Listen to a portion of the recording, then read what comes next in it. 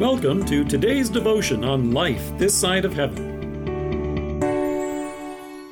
The Word of God from Philippians chapter 4, verse 8.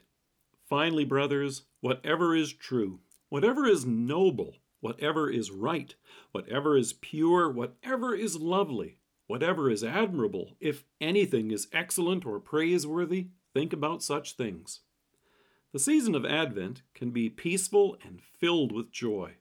And at the very same time, it can also be filled with shadows and fear, stress and discouragement. That's true for most of us.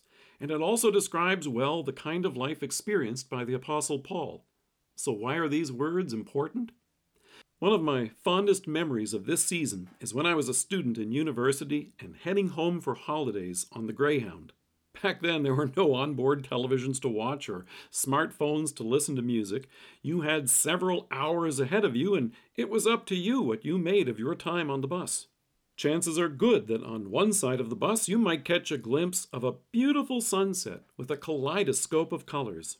That was especially true when the ground was usually covered deep in snow. On the other hand, you might simply stare out the window into shadows and darkness. Either way, the destination was the same. These weeks leading up to Christmas are a little bit like that bus trip. You and I can dwell on the darkness and allow ourselves to be overcome with fear and anxiousness. Cares and concerns are a part of everyone's life, but they can dominate our thoughts. We can live in fear and uncertainty about what's around the corner. Or we can also focus on those things that are beautiful and uplifting and turn the darkness over to God in prayer. Right before this verse, the apostle tells us, "Do not be anxious about anything, but in everything, by prayer and petition, with thanksgiving, present your requests to God." What makes our lives different as God's children isn't that we no longer have any cares and concerns. We do. And they don't go away at Christmas.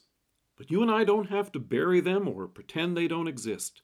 And we don't have to try to drown them in artificial holiday cheer.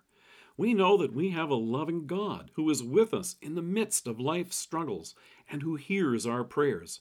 In fact, Advent reminds us especially of this incredible truth. So Paul then urges us and says, whatever is true, whatever is noble, whatever is right, whatever is pure, whatever is lovely, whatever is admirable, if anything is excellent or praiseworthy, think about such things.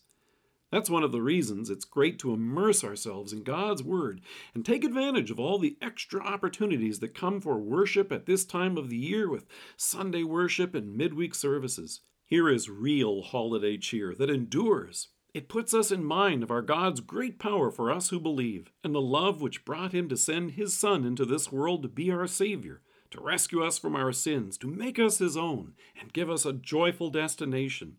We have an eternal home with our God and a joyful homecoming ahead, and He is with us right now and every day.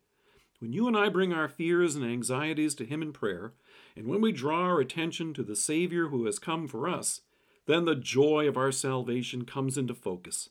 Instead of focusing on the shadows and darkness, God's Word draws our attention to all those things that are true, noble, and right. We have a Savior whose love for us is pure, lovely, and admirable. All these gifts from God that are excellent and praiseworthy fill our hearts with the hymns of the season. Here is our Savior, who has come for us, and we are ever closer to His eternal welcome home. Let us pray. Dearest Savior, remind me that each day I draw closer to my eternal home with you. Be with me now each day. Fill me with your word and show me your love. Amen. Thank you for joining us. If you're listening to us by podcast or on Alexa, we invite you to browse the resources that are available on our site at lifethissideofheaven.org. God bless you and have a great day.